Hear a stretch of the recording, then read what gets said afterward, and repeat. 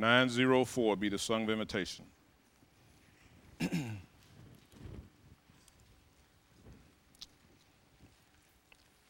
Let us notice hymn 604 at this time as we encourage Brother Harrison as he come forward. We ask that we stand as we sing hymn 604. We stand, please. You may have your worldly pleasures, your silver and your gold. You may pile up all the riches that this whole world can hold. But I'd rather have my Savior and with him firmly stand. For I want to be ready to meet him in glory. Oh, I want to be ready to meet him by and by. Oh, I want to be ready to meet him in the... Oh, I want to be more like him and do his blessed command. For I want to be ready to meet him in glory land. You may talk about your riches, your diamonds and your pearls. You may gain the wealth for riches of this and all the world. But the Savior is more precious. With him I'll take my stand. For I want to be ready to meet him in glory. Oh, I want to be ready to meet him by and by. I want to be ready to meet him in the... Oh, I want to be more like him and do his blessed command. For I want to be ready to meet him in glory land. There is one thing I can boast of, salvation from the fall. I'm an heir to wealth and glory, my Father owns it all. That is why I'm shouting happy and go at his command. For I want to be ready to meet him in glory. Oh, I want to be ready to meet him by it. Oh, I want to be ready to meet him in the... Oh, I want to be more like him and do his blessed command. For I want to be ready to meet him in glory. Oh, I want to be ready to meet him by it. Oh, I want to be ready to meet him in the sky. I want to be more like him and do his blessed command. For I want to be ready to meet him in glory land. Amen. God's blessings be upon you, and we thank you for being with us today, and we are happy to be able to stand before you and speak the word of God for your consideration. All of those of you who are visiting with us, we are more than pleased that you're here. We trust that you will find reason to keep coming and being with us and even becoming a part of our congregation.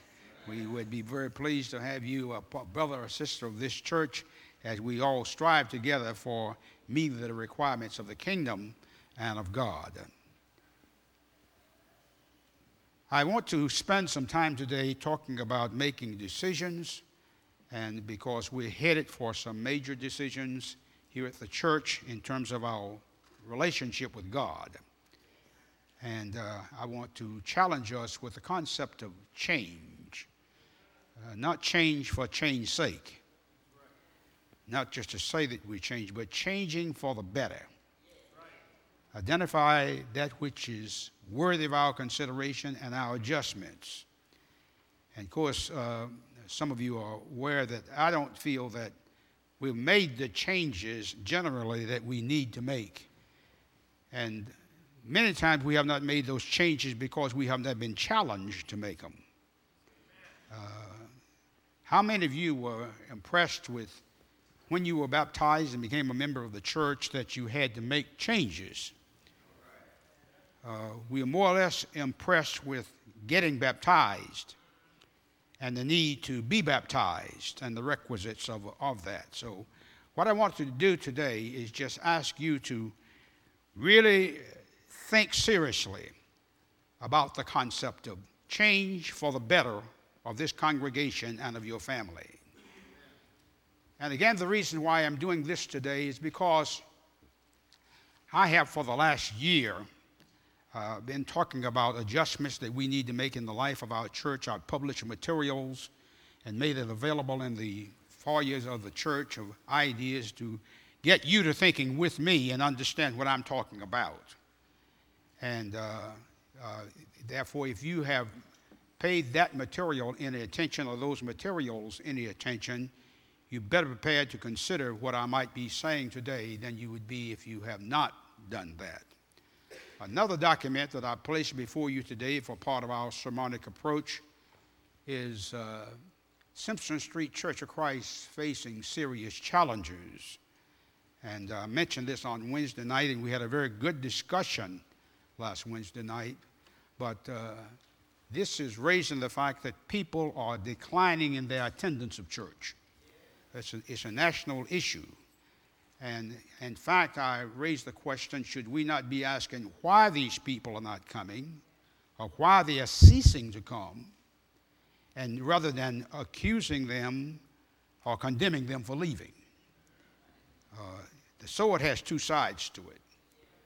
And we were reading in the newspaper just this past week, my wife was, that the gentleman who had been a member of the church with this billboard sign thing coming out, encouraging people not to come to church and to make a new direction, was saying that he was active in the church, and a church, I think it was United Methodist, up to the time of desegregation.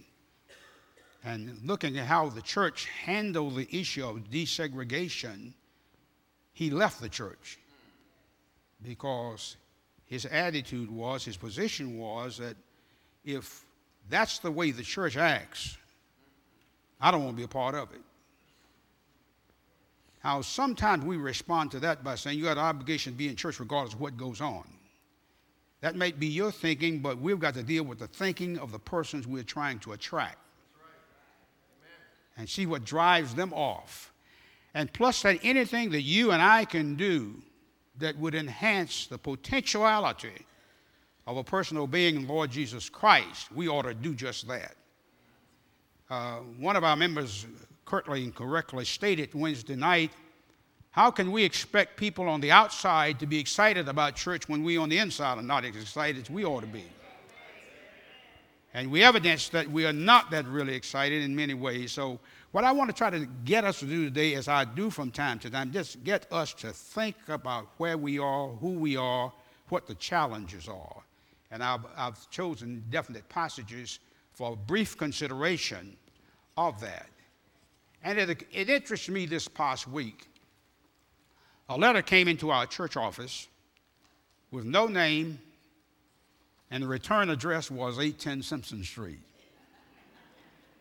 And obviously they didn't intend for us to know who they were.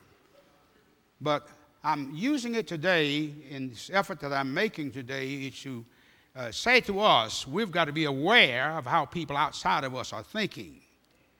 And thinking is changing in the world. This was a statement made to me, made to the church. I don't know from whom it came, but to all churches in metropolitan Atlanta and surrounding areas. And it reads as follows. The pastors of this city should take notice because you are being given a warning from God. And this is written direct to preachers. Either you start doing what God called you to do, to which is to help the community and stop pocketing God's money, or we're going to pray to God to remove you from office. If you don't know what you are doing, then get down from there. But God wants to carry out His message. If you're not doing His will, then please, for God's sake, remove yourself and let the real man of God do the Lord's work. This move of God is real. And he goes along the same line, saying more of the same. And I cite that only because not only are we in the church sensitive to the fact that we are not doing all we could do, and that we need to make some changes in our leadership, in our ministries, to be more realistic of what people have been led to believe God is about. But there is a grassroots move outside of the church in saying that we're not coming and you're not doing what ought to be done. Now, that's not 100% correct, but it's strong enough for us to pay some attention to it and to see if we can't tighten up our belts. And that's what I want to ask us to give some consideration to today. Now, it's one of those Sundays that from time to time I do. I don't ask you to sit in judgment on my preaching today.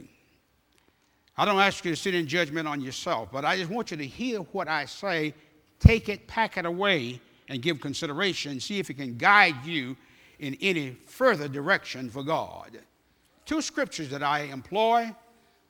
One is Genesis 12:5, and the other one is Deuteronomy.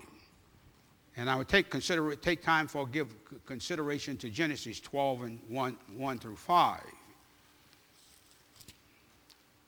Now the Lord had said unto Abraham, it's a definite challenge from God.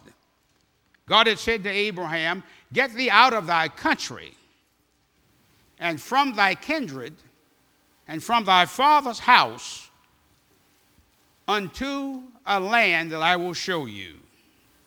Now, sometimes we've got to make a physical move.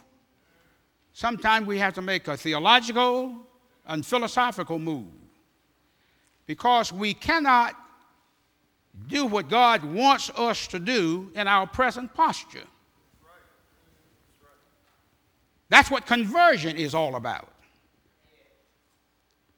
Now, just ask yourself the question while you have yourself on the chopping block with nobody with the axe in their hand but you. What changes have you been led to make because of your relationship with God? What did you understand you ought to change about your life in coming into the church? And for the years you've been in the church, have you been responsive to the call of God to make adjustments so what God wants to get done can get done? Those are hard, difficult questions, but the fact remains that many of us are essentially the same now as we were before we were baptized. No real big changes, except now we're in the church, we used to be outside. And I'm saying that God is calling us to something greater than that. God calls us from the pit of ourselves to deny ourselves. And that's not done simply by saying it. We have to make the change. Get thee out of thy country. And I like to substitute for that, get thee out of thyself. Walk away from yourself and from your kinfolks and the groups and the gangs you moved in that predetermine your conduct and how you thought. That's what God is doing with Abraham. He could not accomplish what he wanted to accomplish with Abraham as long as Abraham was in the Ur of the Chaldeans and among his kinfolk. Now that's more than strong. That's very strong. And it's high cotton as to what God is calling on me to do. That's the reason why I wanted you to be relaxed and just hear what I'm saying Give every consideration to it. Take it and work it out in your life. How deep is God's call to you? We cannot do what God wants us done to do in this community just thinking the way we've been thinking all the time. Now, I don't like that any more than you do necessarily, but I know by the same token, it's not going to happen. We must continue to be complacent and conceited about our own lives. Every opportunity God puts before us is a new challenge. And I'm impressed that it is a challenge of depth. Get thee out of thy country and from thy kindred and from thy father's house unto a land that I will show thee. Hey, have you ever questioned why God called on Abraham? Have you ever questioned why God called on you? Or do you think he's calling on you for anything? What is the depth of God's call beyond our coming here on Sunday morning and Sunday evening and Wednesday night, etc.? Does the totality of ourselves respond to a call from God? Do we have the power and the audacity to say no to something we know that God wants done? It's a loss of control of yourself. You're no longer your own. You've been bought with a price. And this is hard stuff, but we have to deal with it. Unto a land that I will show thee. Because I need you to be relocated in terms of your thinking, your energies, so that you can think differently. People who have been on substance abuse all of their lives, recovery has to do with a new mind, a new thought. And I'm told that when I was substance abuse officer in the military, that you cannot get a man to change about substance abuse until he makes up his own mind or sees the need himself or herself to make that adjustment. And I'm saying the whole land is laid out before us. But we will not conquer this land from the persona of ourselves. We've got to be willing to begin to think as God wants us to think and lose control of ourselves, which is a real challenge. Now that's the first verse of the 12th chapter of the book of Genesis. Then I like verse 5. I always have loved verse 5 because it shows that they set out and they went and they arrived. Verse 5 says, and Abraham took Sarah, his wife, and Lot, his brother's son, and all of their substance. I like that. All of the substance that we have. And went out, the substance that they had gathered and the souls that they had gotten in Haran. And the key verse is, and they went forth to go into the land of Canaan. They left there going to the land of Canaan. And the recorder says, and they came into the land of Canaan. They accomplished their objectives. We don't want to simply set objectives here. We want to experience the fulfillment of those objectives. But it calls for an abandonment of ourselves and of our own location and taking up new goals and responsibilities. The other passage I want to give consideration to for nailing down our ideas of change is the 4th chapter, 2nd chapter of the book of Deuteronomy. It says, and then we turned and took our journey into the wilderness by the way of the Red Sea, as the Lord had spake unto me, and we compassed Mount Seir many days. And the Lord spake to me and saying, you have compassed this mountain long enough. Turn you northward. Are we ready to do that kind of thing? Are we willing to go as far after God as we can see? That's long beyond what we see. But can we see ourselves making the kinds of sacrifices, not financially, but lifestyle sacrifices, that God can have his way with us and may mean far more serious adjustments that we want to make? Am I willing to make a new direction in ministry for this church? Am I willing to sit in judgment on my preaching and my teaching and saying it's not being effective, it can be more effective if you do this?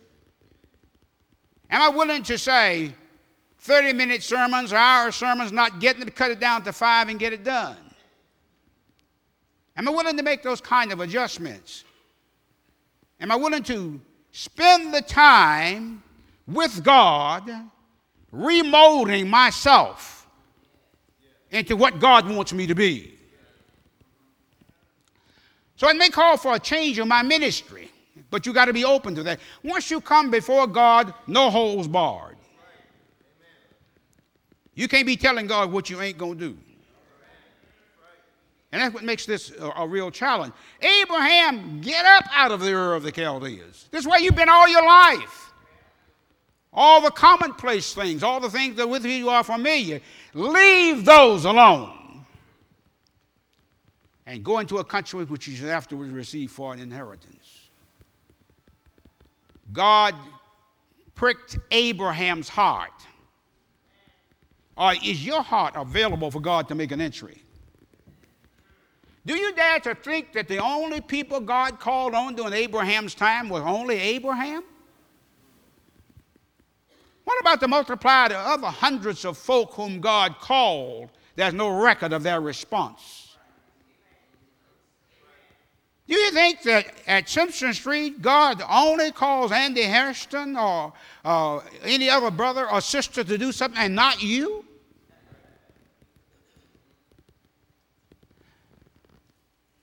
God called and used Abraham, as I've said for years, because Abraham had the intuitive ability to answer.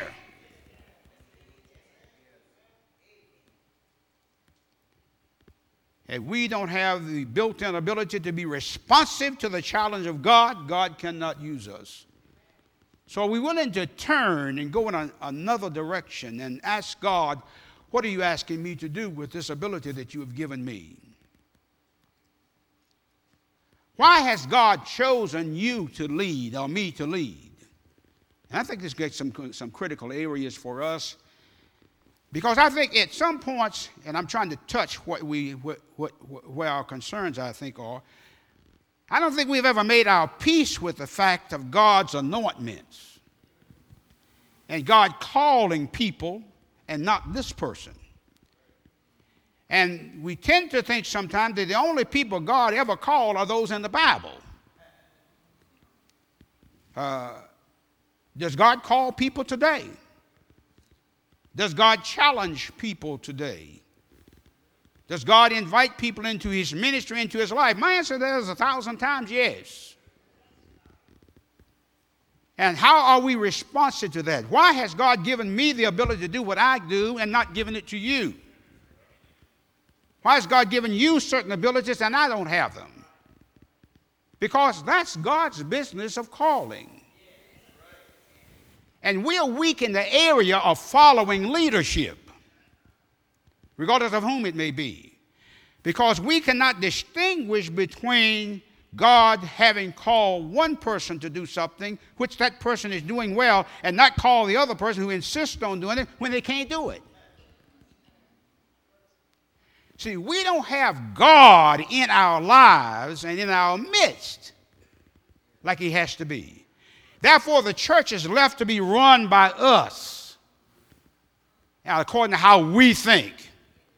And therefore, we have no problem with how we mistreat or mishandle anybody, because we're not answerable to God. We're answerable to ourselves. And we take our cliques and our clans and our groups and tend to do what we will. How does one become a leader? By divine preparation and commitment. Go into my vineyard and work, and whatsoever is right I will pay thee. Isaiah said to his folk in Isaiah 9:16, the leaders of this people cause them to err, and they that are led of them are destroyed. It is unquestionable that according to Ephesians, the 4th chapter and the 11th verse and subsequent verses, God laid a responsibility upon pastors, elders, teachers that no one else has. And I'm so convinced and impressed with that passage that those functionaries must carry the church forward. And one cannot refuse to live out God's principles or qualifications.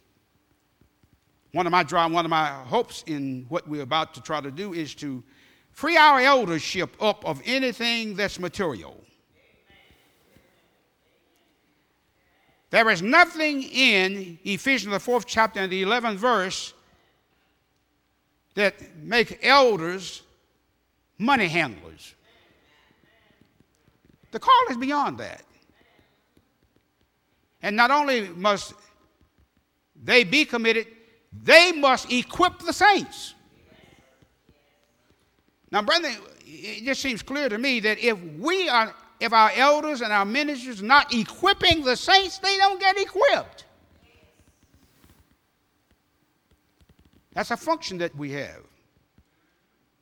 And we must do that effectively and efficiently. And we must always be looking for ways to grow in the ability, apt to teach. Now, are we willing to turn our lives around and look at the areas of our lives where we are not doing and not accomplishing what God wills us to accomplish and start getting that done?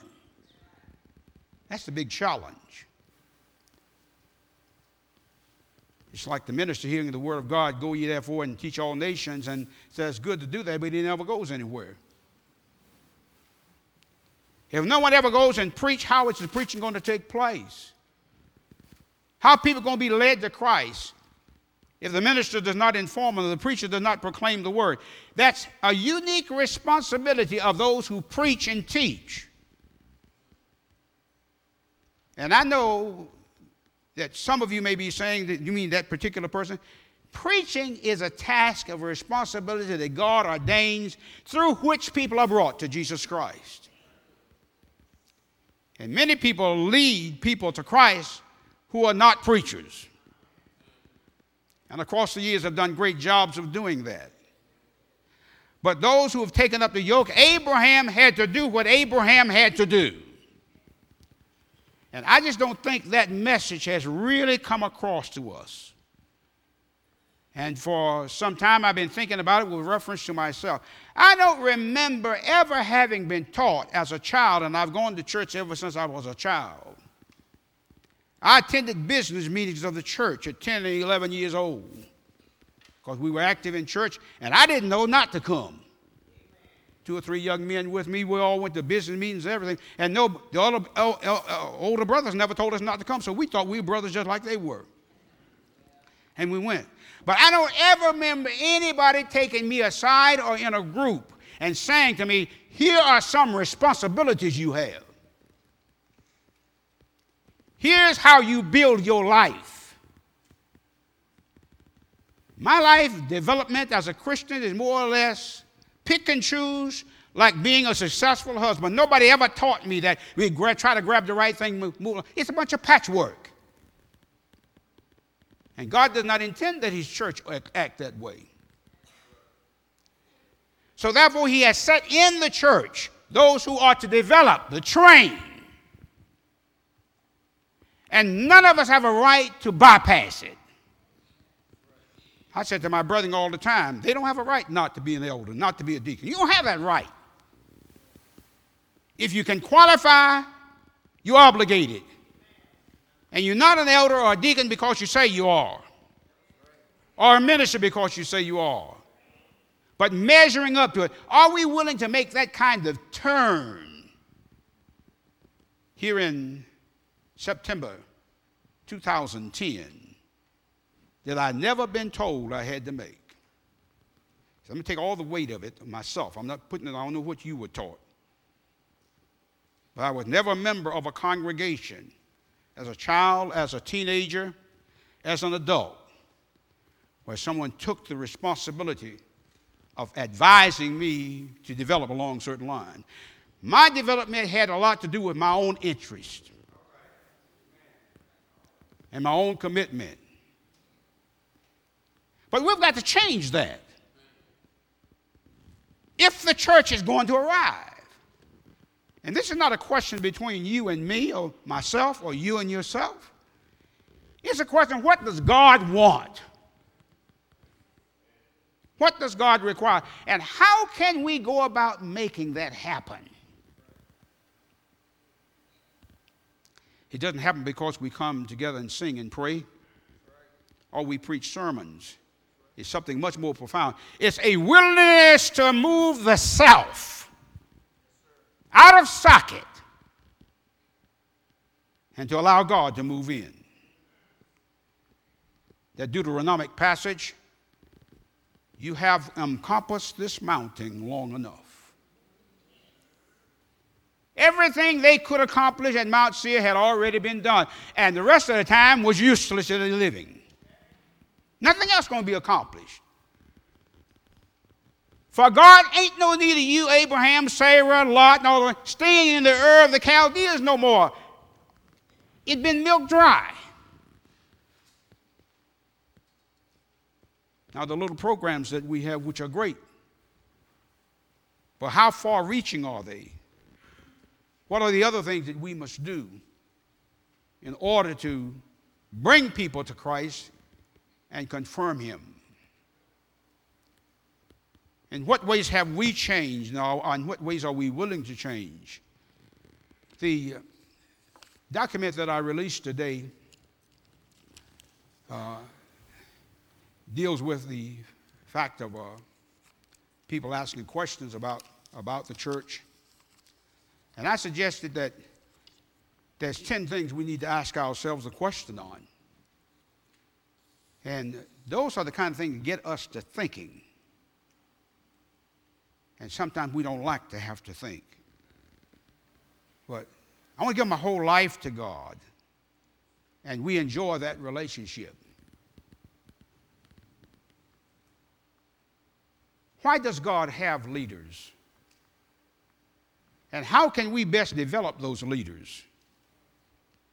I see it in our zone programs. I see it in our ministries. And you see it other places where people are trying. This is my job, our responsibility to get as close to that person trying to develop and help them develop, rather than being critical and condemning as to what they're trying to do. If there's been no real change in your life and you're able to sit in judgment on that, not a statement of condemnation but an observation, just ask yourself, what changes have you made over the last 40 years?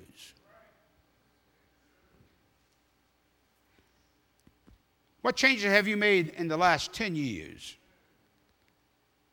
I think we can ask those questions and we can answer them. And what are some of the changes we need to make by you for Simpson Street to be a more palatable church for Jesus Christ? There is no church apart from us. There is no improvement apart from me. I'm a full participant in the total life of the church and every soul that belongs.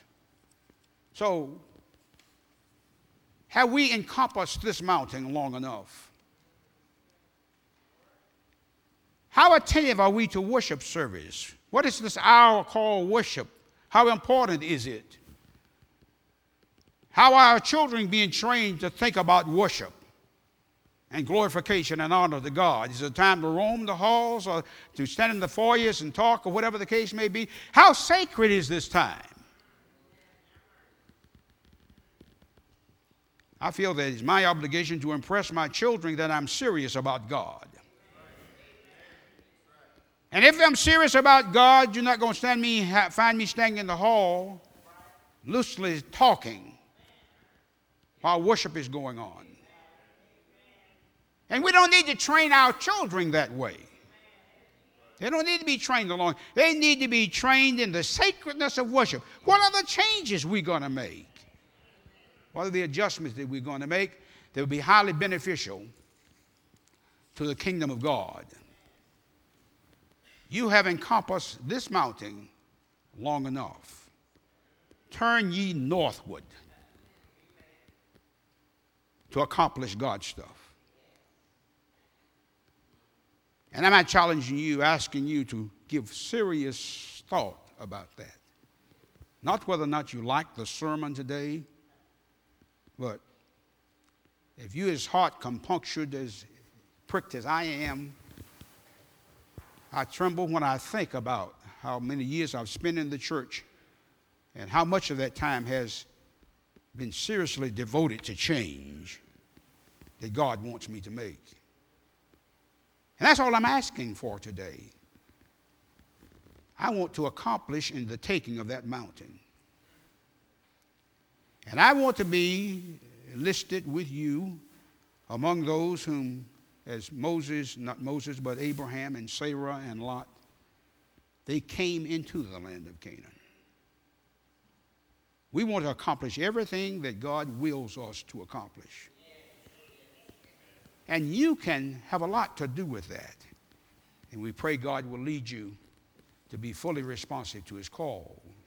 There are those of you here who, no doubt, thought about some of these very same things long before today's sermon.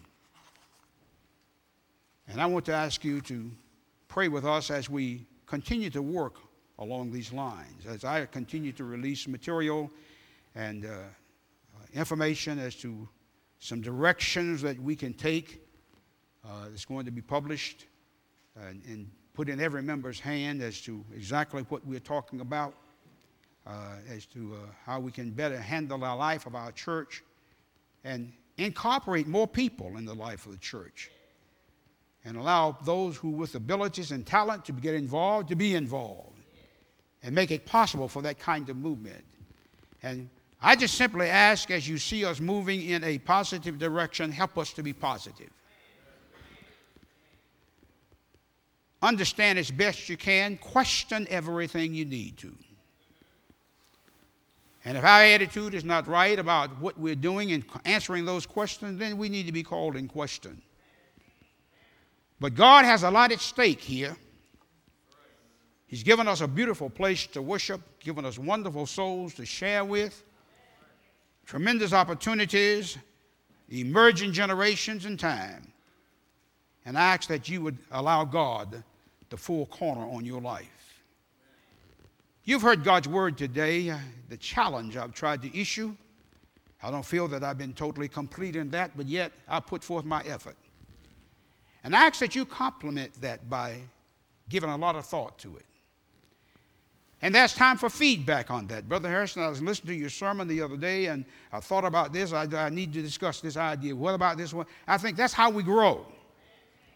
We continue to grow. None of us are beyond discussion level. And this church is not going to be built or maintained by any one person or two or three persons. It's going to be because we put our efforts together. And no church has ever achieved its purposes. But you do make a difference. You can make a difference. You can bring about the change that God wills. But you've got to be honest with yourself. We've got to be honest with ourselves and say, is God calling me to change? And am I willing to make the change? And what are the changes that I need to make? And nourish them as we move along. One change God asks you to make is to deny yourself, pick up a cross, and follow him. Hear the gospel and believe it. And when I say that, I mean we are responsive to it. We yield our whole selves to God. And I know that's not going to come overnight, but I do the best I can with the yielding that I have.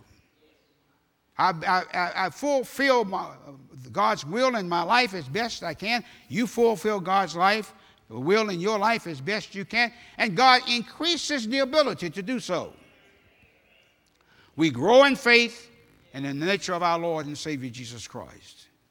And I'm asking you to, and pleading with you to consider with me moving and making the adjustments that whatever they may be in life, that God's church can go forward. We've been around this mountain long enough. God has called us from the Ur of the Chaldees to a new location. And that's whatever will be spelled out for us in the future as we continue to progress. We ask that you please respond. If you heard God's word, then you believe it. Are you willing to repent of your sins, confess Christ Jesus, and put him on in the water of grave of baptism and arise therefrom to walk with him in a new life? The Bible says you become a new creation. Old things have passed away. All things have become new. Are you here today to rededicate your life to Jesus Christ? Give it to him anew. God is calling and God receives. Brother Braggs is going to be leading us in our hymn of invitation. If you're here to come forward, we ask that you come as Brother Braggs leads us as we stand together. Then are you washed in the blood of the Lamb? Are you fully trusting in his grace? This hour you washed in the blood of the Lamb. Are you washed in the blood?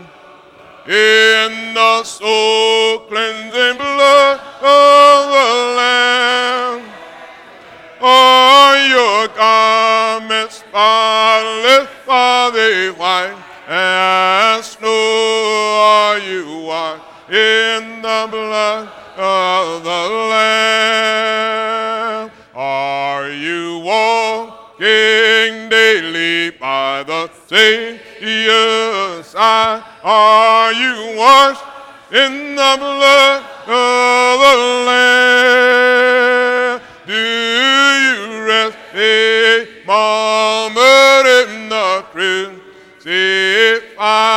Are you washed in the blood of the Lamb? Are you washed in the blood?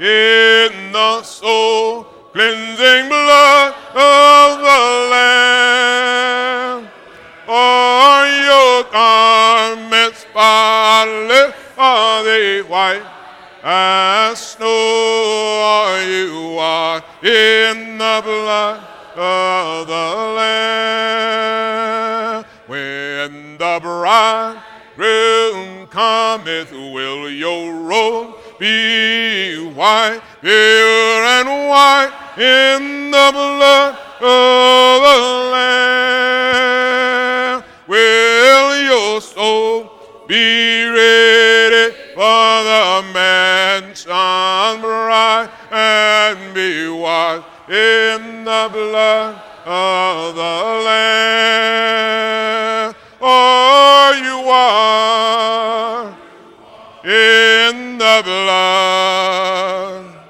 in the soul cleansing blood of the Lamb?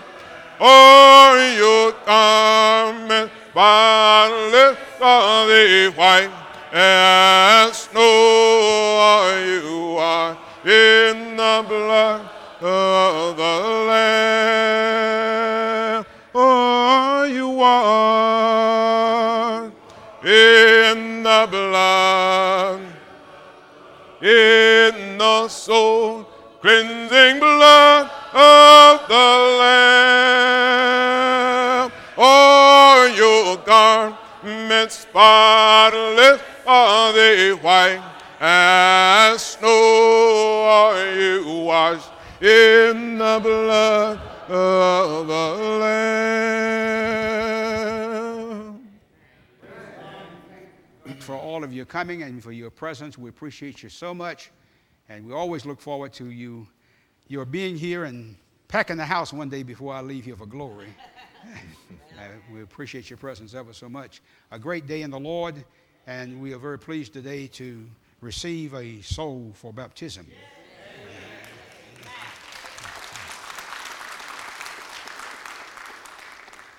I was coming down from the NA booth, AV booth rather, this morning, and I met Sister Dudley. And I said, well, who's this very nice-looking lady with you? She said, that's my mom. And wonderful to have her. And she said, was she speaking to the preacher? I said, yes. And she said, well, I've decided today to rededicate my life to God. And so I met with her a little bit on the seat before because I wasn't sure where she was regarding baptism. And I said, I have a class with you. And when I got up to leave, she said, when did I get baptized? She was down the track ahead of me on that one. And we're just real happy to have her here today. And it's my pleasure to take her confession and to compliment Sister Dudley on her personal evangelism. Very good. When you can evangelize your family and get them, and you're really making some speed. We appreciate it a whole lot. And we're going to ask you, Sister Ford, would you please stand? Do you believe all your heart Jesus Christ, the Son of God? Yes, sir. That confession brought death to your Savior, bring life to you. If only be faithful unto God after baptism until death. And the baptism you're anxious about, we're going to do it right now. Thank you. God bless you. God bless you.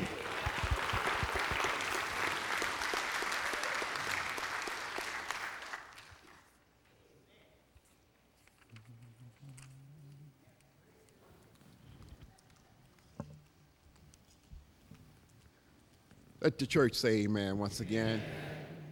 Brother Harrison continues to deliver wonderful message, Brother Harrison, today. He made several rhetorical questions, but one question that stood out the most are we willing to make change ourselves? And we thank you, Brother Harrison, for planting that seed in all of us. Thank you so much. The day is a glorious day. Every time I see this young man, and I do mean young man, come forward. I've been here since 1985, and Brother Clifford Thomas has always struggled. But he's been very resilient in his struggles. He always continued to fight on. He has come forward today asking the church to pray for him. He has been to the doctors, but he wants to turn his illness over to God, and he's asking the church to pray for him. Would you bow with me as I pray for Brother Thomas? Thank you so much, Father God, for this day, this avenue of prayer, Father God. We know, Father God, that when we speak to you, that you listen. We know, Father God, that you hear all of our pleas. Father God, we're coming to you at this moment, at this time, praying for Brother Clifford Thomas. Brother Clifford Thomas is a strong example of continuing to fight and not to let things hold him back. We're praying, Father God, that you intercede in his life, that you be with the doctors, Father God, as they administer to him. We know, Father God, that all things are possible through you, and we're praying, Father God, that you make this illness a possibility to go away from Brother Thomas. We're praying for him very mightily, Father God, that you continue to lift him up, to continue to keep his willingness and his soul intact, Father God. Help us, Father God, as we rally around this precious soul to strengthen him and to give him the encouragement, Father God, that he so desperately needs. We thank you, Father God, for this church, for our minister, and for all of its members. In the name of Jesus, we offer this prayer. Amen.